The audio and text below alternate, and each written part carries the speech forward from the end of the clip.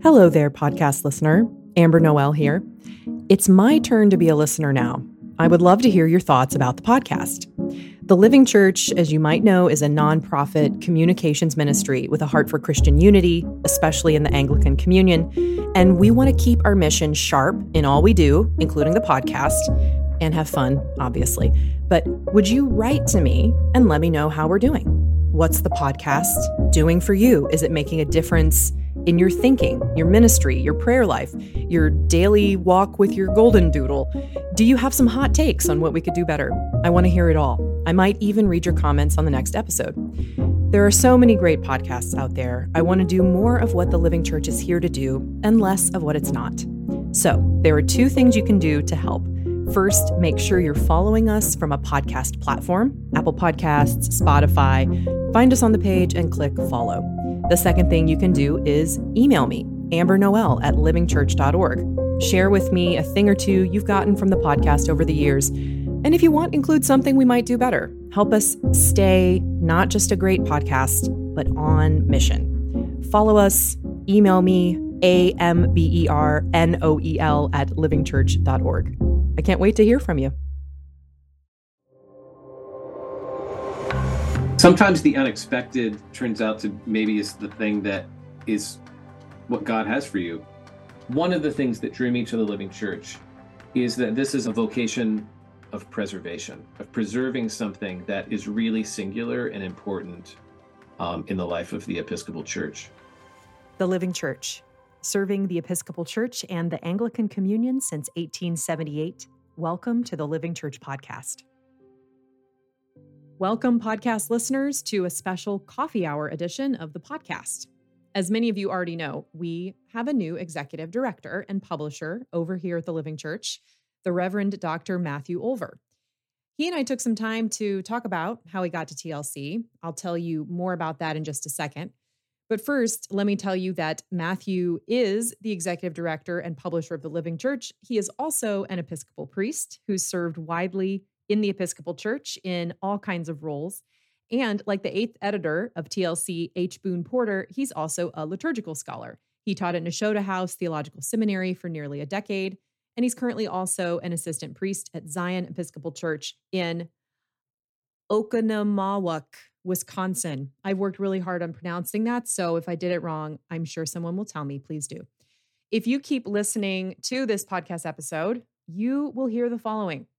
How our new executive director stays caffeinated. Very important. The recognizability of the church across the ages and why preservation is a dynamic thing. Why a seminary professor would want to run a magazine in the first place. Why we have a blog and what it's doing. What he likes about Living Church events. And why, when tourists are snapping photos of church architecture, Matthew stands there reading Augustine. We'll travel from Matthew's office in Milwaukee to Wheaton, to Rome, to Ravenna, to Oklahoma City, and back. All without getting out of our chairs, believe it or not. We hope you enjoy the conversation. Are you a coffee person? Yes, I am very much a coffee person. Okay. Priest, coffee snob? I don't know why this is a Anglican priest thing, like a lot of coffee snobs among Anglican priests. Yes. I mean, I'm embarrassed by it. I mean, the first time we went to England as a family, we got back and my wife came to me like 2 weeks later and she was like, do you want to know how much we spent on coffee? And I was like, I don't think I do. Are you moving this giant espresso machine into your new office at the Living Church headquarters? Yes, because the Living Church headquarters for me is the same office that I've been in for the last 9 years. This is a joke. This is a joke, everyone, because we've been a remote staff since before the pandemic. So our headquarters, it's like the kingdom. The headquarters of the Living Church is within us, sort of within Exactly. and among us. One of the main texts that I often teach when teaching about the Eucharist, is Malachi 1:11. My name will be great among the nations. Irenaeus and Justin both quote this as like, obviously, the Lord was talking about the Eucharist here. Okay. Yeah. Well, now that we've compared the Living Church to both the kingdom of God and possibly the gifts of God for the people of God. Matthew, you are the new executive director, and thank you for coming on the podcast. Absolutely. I feel like, given that I have some sort of real relationship with this podcast, I needed to say yes. So it's good to be here. First, I think we just briefly need to give some major props to Mark Michael, who's the current editor in chief and who was interim director for over a year. And just the fantastic job that he did keeping the ship steady. And by keeping the ship steady, I mean like taking some big initiatives, doing major work on the budget, fundraising like gangbusters, navigating enormous transition, like so much behind the scenes that people Absolutely just don't know. Nope. It'd be hard to know unless you were in the engine room. But Mark did an incredible job. He's doing an incredible job and is so deeply committed and seriously one of the most gifted people. Yeah. So, yeah. Mark's amazing. And he shoveled some coal. As an interim executive director, you will shovel some coal and do some work. And Mark certainly has. Yeah, we're mixing a lot of metaphors here. I mean, I guess engine room and coal, I guess that could be the same. Yes, I was thinking of an old ship like the Titanic, except without the sinking part. The HMS Living Church. I want to ask you actually some similar questions that I asked Christopher Wells. We did a podcast episode a little over a year ago that was an exit interview with him going out as executive director. And so I wanted to ask you some similar questions coming in. You've been a friend of the Living Church for many years, but how would you characterize the changes in the Living Church's ministry in a nutshell over the past several years? I mean, one way to characterize it is to say that it has widened and expanded. So, I mean, historically, the Living Church was a magazine. I think one way to think about the Living Church now is that it's a media company with a very specific mission. It's a media company that produces digital and print media, though we do have a few things that sort of sit outside that. And actually, some of those things are things that you oversee. So conferences or pilgrimages, but most of it is we're producing lots of content. One of them is the thing we're doing right now. We are thinking really seriously about what our mission is and thus expanding.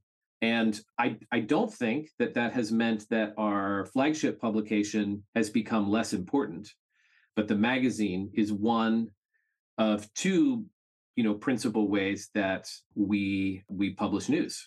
So. Yeah. Okay, I realize that I sort of put the cart before the horse a little bit because how I often start with people when I have them on is ask them how they got to where they are. And there's been a couple of articles about your coming into the Living Church that have been in the magazine, that have been in our online news. And so I want to tie this to what I've just asked you. What have you seen in your journey coming to be the executive director of the Living Church? So a little bit of that journey, and along the way, in the things that you've been doing before, how have you experienced the Living Church? What has your relationship been like to the Living Church? What have you seen as a reader and as a friend of the Living Church in your own journey leading up to this point? Yeah. Okay, that's a big question. So you'll probably need to stop me at some point because I'll just keep going. It is a big question. That is my specialty, to ask about 5 questions in one question. I don't know if you ever listened to Smartless, but they're always making fun of Jason Bateman for asking really long questions and multi-part questions that the guests can never fully answer. So you just got compared to Jason Bateman. So there we go. I've been waiting for that moment. You have. I know. So I was raised as an Anabaptist in the Brethren in Christ tradition in the actual church, local church that my mom was raised in. My grandfather was a Mennonite. I mean, I had a friend growing up who was also a Mennonite who grew pot. So that's like a different Mennonite. He was like, God made plants. It's awesome. And I was like, that doesn't seem very Mennonite of you, but whatever. So that's the tradition I was raised. It was a kind of evangelicalism, but very not reformed.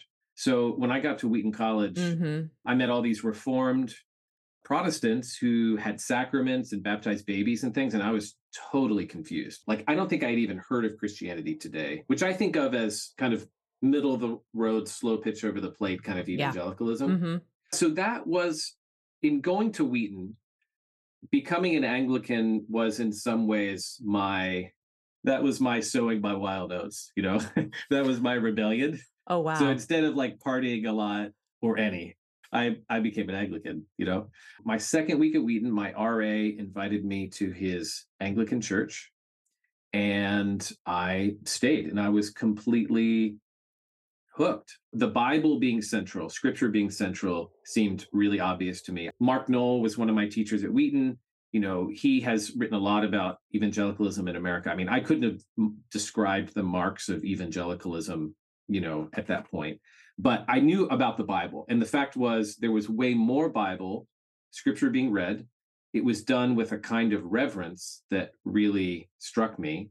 And then it was preached seriously. And at least the way my memory is of it, it was as if people were sort of leaning forward, waiting for the Eucharist. Mm-hmm. So it was like all the good things of evangelicalism, but even more, plus the Eucharist. And I had always, not always, but I think in high school had started to develop some sort of Eucharistic piety, even within my Anabaptist context. We had a pastor who would come, and we would have a love feast, which is what they called it, like once a quarter.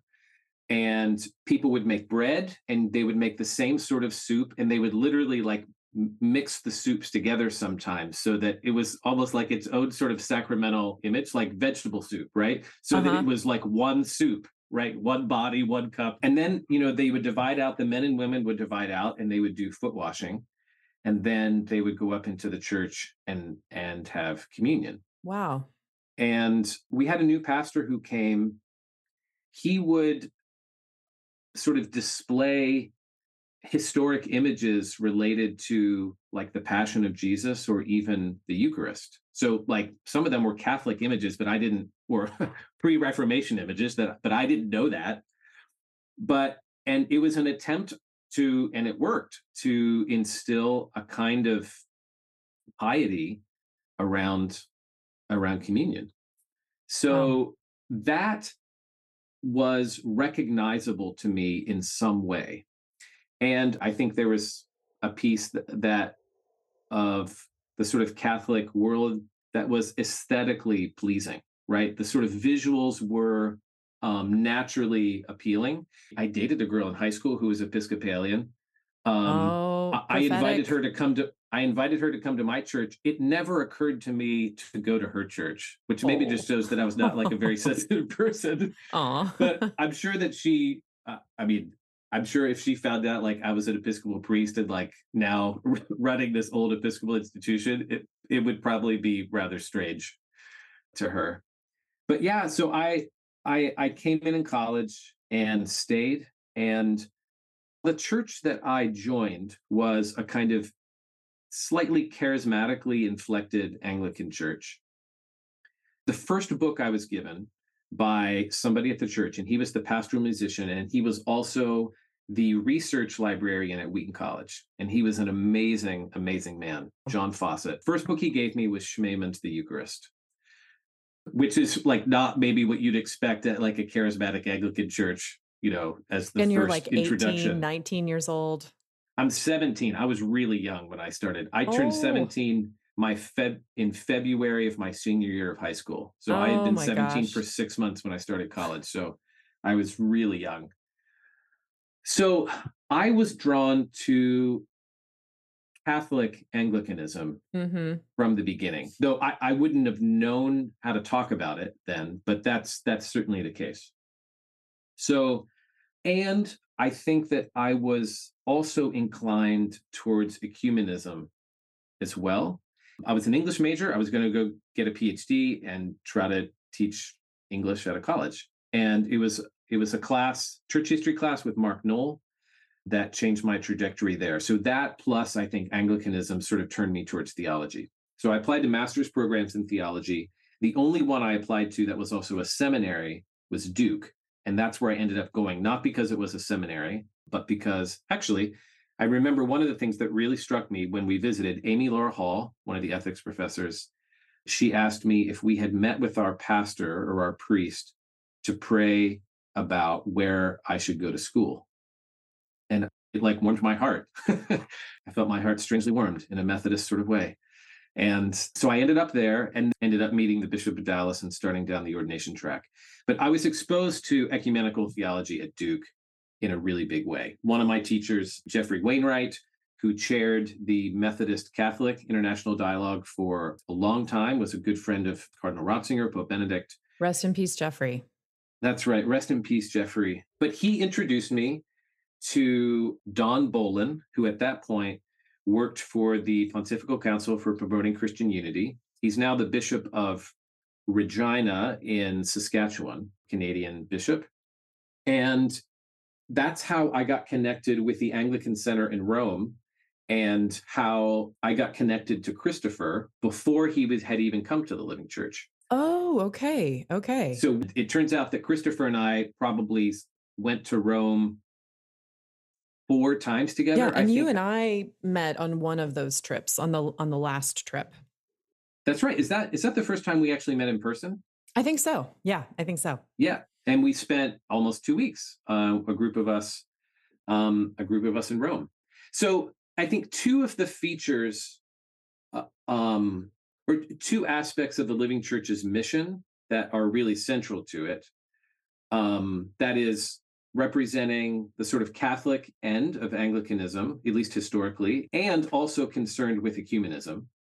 So that overlap, I think, made this affinity with the Living Church pretty obvious. And then the fact that Christopher and I were already friends, and then he took this job, and we also had been at the very beginning, I think he was at the very beginning of Covenant when it was an independent blog, but I was one of the first writers that joined. Have you really been writing for the Living Church for that long? Yeah. Wow. I didn't realize that. I didn't realize, somehow I wasn't doing the math in my head. I'd have like 3 or 4 questions that are blooming in my mind from the things that you said. Well, I keep imagining your upbringing and all of these evangelical roots and the first kind of worship you experienced, where all the best of evangelicalism was leading up to this powerful and reverent celebration of the Eucharist. The Living Church styles itself as, and really is, for Catholics and for evangelicals both. This is one of the things we're trying to hold together here in the Anglican Communion and in the Episcopal Church. You're a very Catholic Anglican. What are some elements of being evangelical that you never want to let go of, that you never want to see go? Maybe I'll preface this by saying that I know that for people who were raised in some sort of evangelical world and become Anglican, I think for some people that transition is one that is born out of hurt or anger or frustration, and thus Anglicanism, provides some resolution and solution to some of those problems. That was never really my experience. So I wasn't looking to leave, right? Somebody invited me, and it was like, I would sort of jokingly say it was like I got born again, because that was the experience of it. It wasn't like rejection. It was just sort of like opening and widening. And I was going to say I like to joke, but I don't think it's a joke. I think former evangelicals make such great Anglicans. Obviously, there are aspects of evangelicalism that one sort of needs to set aside in order to be an Anglican. So, embracing, bishops, priests, and deacons. Like, you read Ignatius' letters about the Eucharist and about the bishop, and it didn't take long to be like, well, Ignatius knew Polycarp, who knew the Apostle John. If he's talking about bishops in this way, this must just be like from the beginning. Mm. And I think I sort of received that in maybe an overly, like a slightly naive way. But I think that was actually born out of more like an evangelical piety that it was the similar sort of posture about the scriptures, right? That this is the word of God. You can't get a fresher revival or greater zeal than the day of Pentecost. And from the day of Pentecost, the Apostle John to Polycarp to Irenaeus, this is a very short progression. And so it's a very logical conclusion to say that one of the results of the initial outpouring of the Holy Spirit was the order of the leaders of the church. It was an org chart. Yeah. Yeah, I think there's a very logical relationship there. Yeah. The burden of proof is on me to disagree with Irenaeus, especially if this seems like the consensus of early Christian minds, then who am I? Which is, I guess, also, I guess, a kind of Catholic impulse as well. Mm-hmm. That is to say that you tend to think that the tradition is reliable. Tradition and scripture are not the same thing, but they both, I mean, scripture has a peculiar kind of weight of authority and thus an obligation to submit and receive it. But the tradition, I think the tradition has a similar sort of like power. I mean, even the ordination question, like after you're asked, do you believe the Holy Scriptures to be the Word of God and contain everything necessary for salvation, right? In the ordination rite, which as a former evangelical, it's like, that's a pretty recognizably evangelical way of speaking, right? And then it says, will you be loyal to the doctrine, discipline, and worship of Christ as this church has received it? There is a kind of collection, a deposit that has been passed down and received. That's not to say that, it's just a sort of wooden recapitulation or just parroting of the past. In Rowan Williams, in his second address to the Lambeth Conference in 1998, I think, or 2008, he has this whole discussion of tradition, and he uses the language, the non-technical language of recognizability, which I think is really, really helpful. What does that mean? So, for instance, that how people worship liturgically in 2023 is not going to be in any way look just like what was happening in 1473, but it would be recognizable to them. Ah, I see. Mm-hmm. How people are going to describe the person of Jesus in 2023 and 1473 might not be identical, but if it's not recognizable, then that's deeply problematic. The tradition has tended to say, like, George Limbeck here, The Nature of Doctrine, there are some sentences that are not permitted. One sentence like that is like, Jesus is not Lord. This is not a sentence that's permitted. There was a time when Jesus was not. This is also a sentence and a sort of reality that can't be claimed. But, I think it's pretty hard to describe Jesus and Christology without the word incarnation. And, homoousios is pretty foundational. And you might, at some point, you're probably going to have to introduce the word substance. If listeners have not noticed by now, Father Olver is a theologian.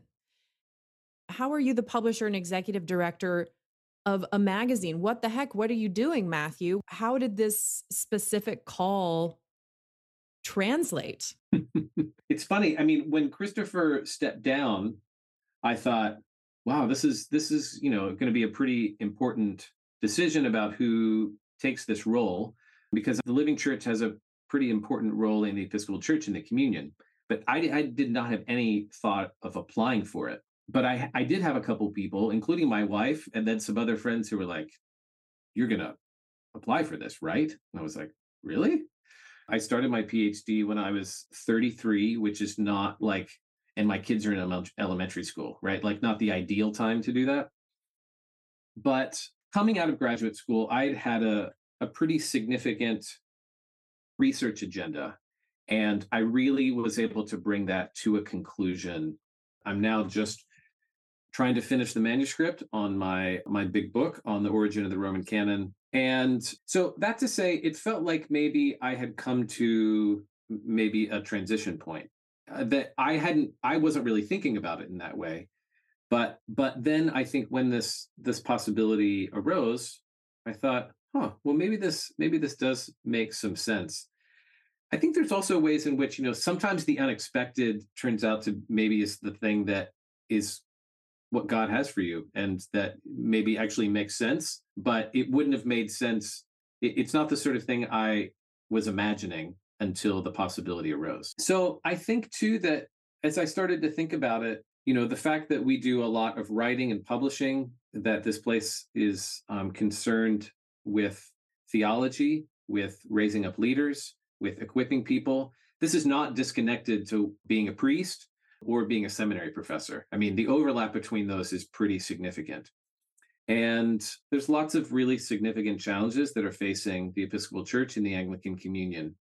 And I think that another aspect of what drew me to this is that it seemed like God was maybe giving me an opportunity to put my hand to the plow and do some small part of working for, health and growth and those sorts of things in those larger fields. And I think of the 17 years that you spent writing for the Living Church and writing and thinking and caring about all these things. And so, to get in the dirt, as it were, and do some of the stuff that you've been caring about and thinking about and writing about for so many years has got to be really interesting and also exciting. It really is.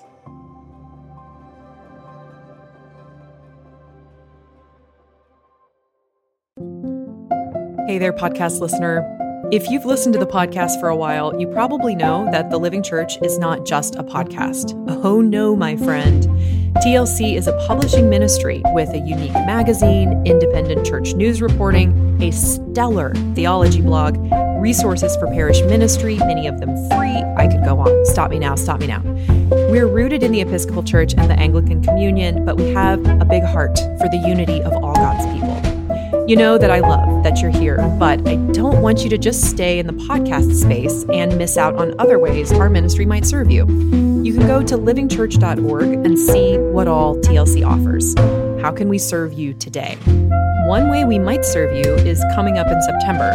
We're hosting an event with an amazing community of friends at All Souls Episcopal Church in Oklahoma City, a conference called The Human Pilgrimage. What does it mean to be human? How do we live fully as creatures loved, limited, and liberated by God? Join the Living Church September 26th to 28th in Oklahoma City and be refreshed by 3 days of world-class keynotes, friendship, and meditation on who we are as creatures in Christ. Right now, you also get 15% off all tickets with the promo code EARLYBIRD. Go to livingchurch.org/events for more information and to buy your tickets. And I hope to see you there.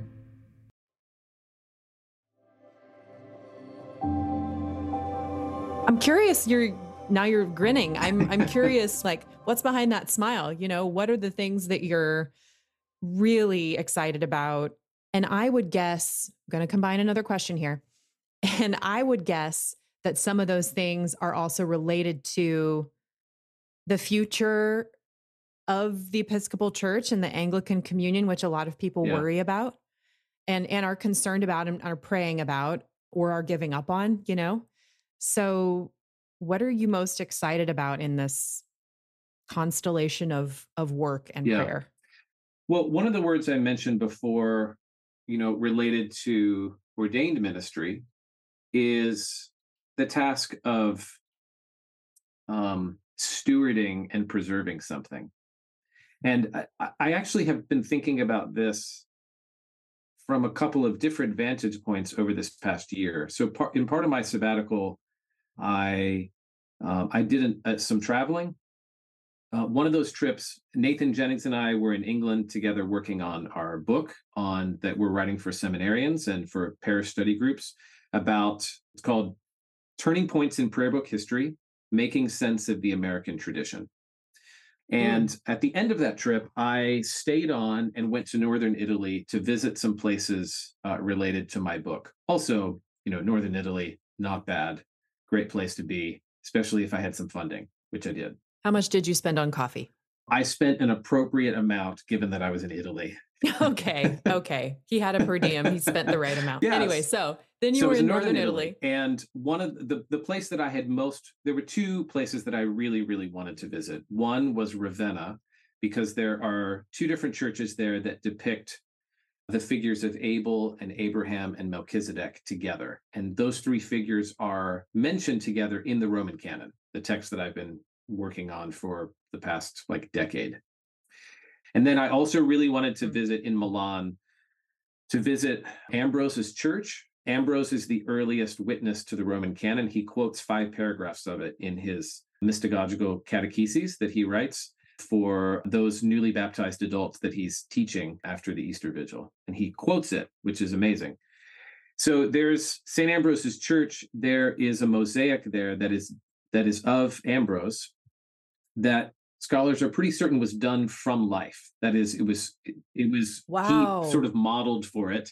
And one of the reasons they Cool. think this is because he looks sort of funny in the mosaic. Like he has big ears and they're sort of like sticking out and not symmetrical. And this is sort of atypical in mosaics. You tend to, you have a stylized or slightly Have like an idealized version. And the fact that yeah. he looks is not idealized, and it's pretty certain that it comes from the end of the 4th century. So I really wanted to see that.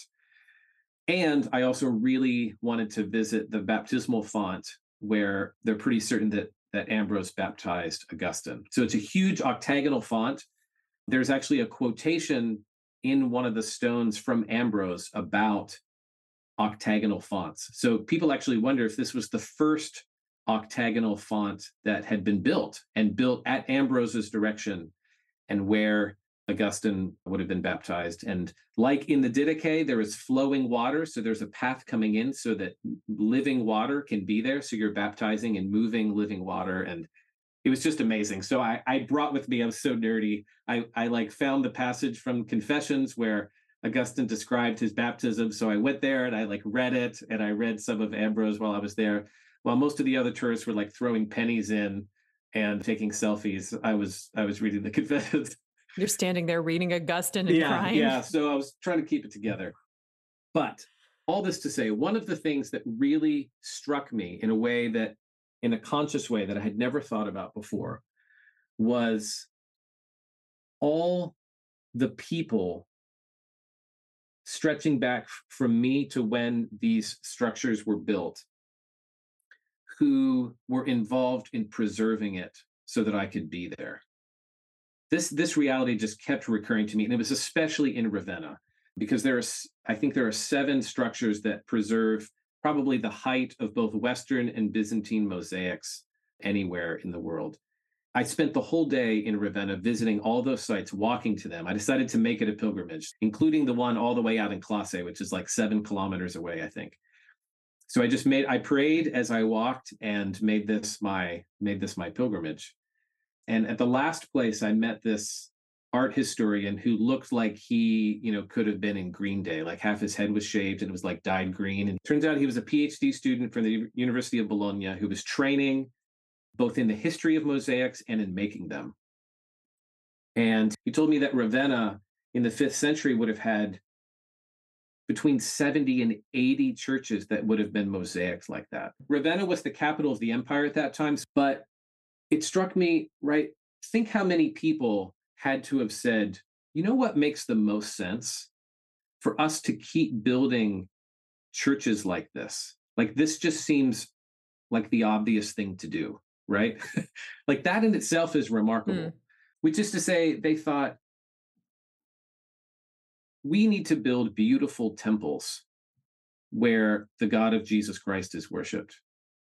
Well, this is part of that recognizability piece too, because you said that this guy who is this historian and is helping to create new mosaics looks like he could be a member of Green Day. So that's a difference, but the recognizability is there. I mean, Augustine or St. Paul, could probably come in and say, yes, this is where the sacraments are celebrated. Yeah. This is, and hey, here's the guy who does the mosaics. Well, he looks kind of weird, but he too hath the Spirit of the Lord, I mean, so that last church in Classe is where Abel, Abraham, and Melchizedek are depicted in the same mosaic. They're all around an altar and they're all making an offering together. And it's literally directly adjacent to the altar. And so he was telling me, this guy that I met, that so the capital of the empire, that part of the empire, moved from Milan to Ravenna about 10 years after Ambrose died. And he's like, they would have brought Ambrose's library from Milan to Ravenna because it's now the capital. And so it needed to be in an important place and preserved. And he's like, and they would have brought it right over there. And he like points to the building next door where the library would have been located. And he's like, so they would have had Ambrose's texts Also, the apse in San Apollinare and Classe is this amazing. It's basically stars with a cross in the center and the face of Jesus where the two beams of the cross intersect. And then there are three lambs depicted. And he's like, this is a depiction of the transfiguration. This actually is from Ambrose's commentary on the Gospel of Luke, where he's talking about the transfiguration. And I was like, what? That is a very long answer, but a way of getting at one of the things that drew me to the Living Church is that this is a vocation of preservation, of preserving something that is really singular and important in the life of the Episcopal Church. And it's singular for a number of reasons. I think one of them is it is a preservation of a certain aspect of the Episcopal Church's life, its sort of Catholic heritage. So it intentionally is wanting to keep that voice present, but in a sort of winsome and generous way. It is preserving a vocation to encourage and describe the life of the Episcopal Church. And I think both of those things together. So it's not, we have a long history of reporting and covering the Episcopal Church. So anybody who wants to write the history of the Episcopal Church, you have to consult the pages of the Living Church. Because the Living Church, I think, has seen part of its vocation is precisely that, is to document the history of the Episcopal Church and the Anglican Communion, but more specifically the Episcopal Church. But it also sees its call to encourage and build it up, right? So, I mean, we've been publishing a series of stories about growing churches because, one of the main stories in American Christianity in general, and certainly in mainline churches, is decline and a decrease in numbers. But there are churches that are growing, and there are churches that are vibrant, and it's important to tell those stories too. So for General Convention, the Living Church books, one of the volumes that it will premiere there or soon before that is a collection of these stories about growing churches, right? So this is I think kind of, again, so central to the kinds of things that the Living Church intends to do. So I think this vocation of preservation was really appealing. I think another piece was the covenant is a sort of interesting feature of the Living Church that's also recent, relatively, in its history. That's our blog, if people don't know about it. So it's covenant.livingchurch.org. And we have some of the most amazing theological and pastoral minds working on this blog. And we, put out 5 new posts a week. I just think not enough people know about it. So I just wanted to give a shout out for the blog. Absolutely. I mean, it is interesting, though, people do know about it. I mean, when I was in England, I was running into people and I'd introduce myself and they're like, oh, you write for Covenant. And these were people who were teaching at universities, theologians. Yeah. Oh, yeah. I saw the list of our new writers and sort of my eyes goggled a little bit. We have already an amazing list. I mean, let me just name some names that are joining Covenant writers now or in the next couple of months. So Stephen Andrews, who's the principal of Wycliffe College in Toronto. Shady Anis, who is an Egyptian, the son of Maunir Anis, who was the bishop, Anglican bishop, but his son is a Cambridge scholar and theologian. A couple of my former students, Tyler Bean and Sam Cripps, Kate Sonderegger, one of the most important living theologians right now in the Anglican Communion. We have a number of people now joining us from parts of the Communion who have never written for Covenant. Chris Holmes, who teaches in New Zealand, is joining us. Terry Wong, who is a priest in Singapore, is joining us. Emma Innocen, who's the Bishop of Kensington. So, I mean, that's just a little smattering. But, and I mean, if you go and look, we already have a really interesting collection of people. So another aspect of the job that drew me was thinking about how the Covenant writers can serve the Episcopal Church beyond just writing, but in speaking as well. So one of the things that I have loved about the Living Church over the last decade or so is that some of my best interpersonal times have been Living Church events. One of them was over my sabbatical. We met at All Souls in Oklahoma City. And I saw how much people just so appreciated being together. Yeah. I'm not being light when I say there's a lot of love in the Yeah. room at a Living Church gathering. I mean, it's almost, some people have described like, oh, it was like a family reunion, or Yes. I made so many new friends. I mean, there's like hugging. People love being there in just a really special way. Mean, the word like Christian fellowship is used a lot, and I think we could sort of maybe overused for some that, it's sort of lost its meaning. But, lots of people, most Episcopal priests, most of them are working on their own, and it's hard and it's lonely. Right. Going somewhere, I mean, just being with other people, talking to them, hearing stories is really encouraging. I mean, it may be the like shot in the arm that like gives them a boost for the next 6 months, just that fellowship. And then, it turns out the conference itself maybe has something that is really helpful for them, or insightful, or encouraging, or it gives them something about their prayer life. And then they're able, they make an adjustment in their own sort of devotional life. And that ends up being a huge, sort of gift and strengthening or empowering for them, for their ministry. So I'd love to see more local gatherings, conferences that we could put on, even just that are, one day sorts of things. So you could do something in Florida that people could drive to. So, fitting it into your life is not as complicated as like traveling across the country, and it's like a smaller deal to make it happen. But we have people spread all over the country who can do this, And so I think that I'd love to try to figure out if we can encourage and equip more widely in sort of, smaller things that are also easier for people around the church to participate in. Well, if you guys who are listening are not sold yet on the ministries of the Living Church, we're trying really hard over here. Shameless plugs.